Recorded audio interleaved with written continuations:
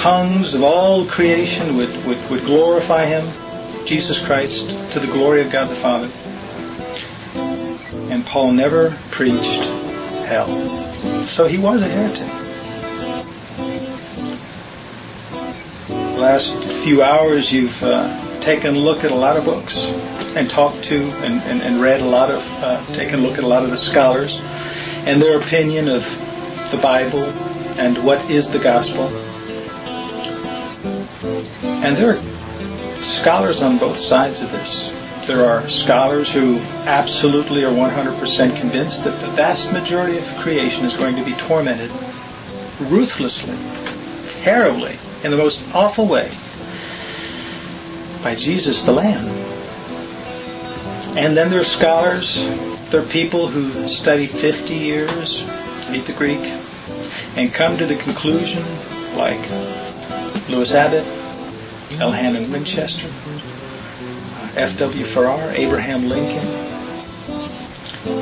G. Campbell Morgan, William Barclay, thousands others, who discover and read their Bible that Jesus is who he said he was, the Savior of all men, and that if he misses one, he can't be the Savior. Because to miss one is to miss the mark. And the mark is very clear. The Bible says God will have all men to be saved and come to the knowledge of the truth. So if Jesus missed one, he is, according to the Greek and the Hebrew, a sinner. Because the word sin in the Greek is hamartano, and it means to miss the mark, like to shoot at an arrow at a target and miss the mark. Or in the Old Testament, the Hebrews, the Benjamites could sling a stone and throw it at a target and not miss. That's the word chata in Hebrew, means to miss the mark. So if Jesus' mark is to be the Savior of the world, and he misses one soul, maybe you. If he misses you, he missed the mark. He became a sinner and could not legally, lawfully become the Savior of mankind. Paul said, no, he didn't miss the mark. Lewis Abbott said, no, he didn't miss the mark. Elhanan Winchester said, no, he didn't miss the mark. Abraham Lincoln said, no, he didn't miss the mark. Gary Allen says, no. I've studied it and studied it and studied it. He didn't miss the mark. But you say, there are a whole lot of people who were in seminaries who said,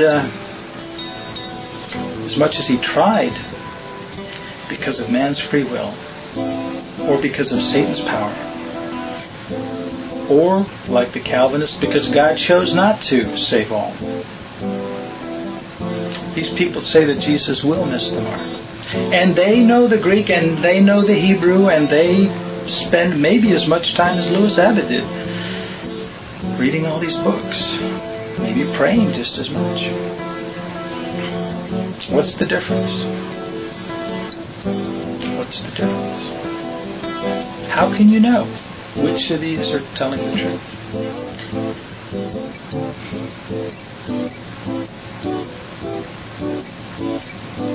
God is love. Read 1 Corinthians chapter 13. Read it, and read it, and read it, and read it. And learn in your head and learn in your heart what it means to have and to experience a love that never fails. A love that will reach into hell itself to find one sheep that's lost. Beg, ask Jesus Christ to send you the Holy Spirit to fill you with that love. And when you're full of that love, some scales will fall off your eyes. And you'll see the Savior of all mankind on every page of the Bible. And the answer is, what's in your heart?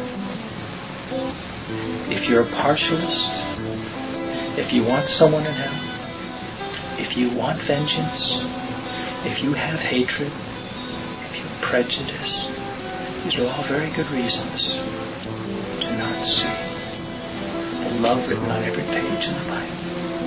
Because you read love through the eyes of hate, and you won't see. Your hatred, your partialism will hide you from the truth.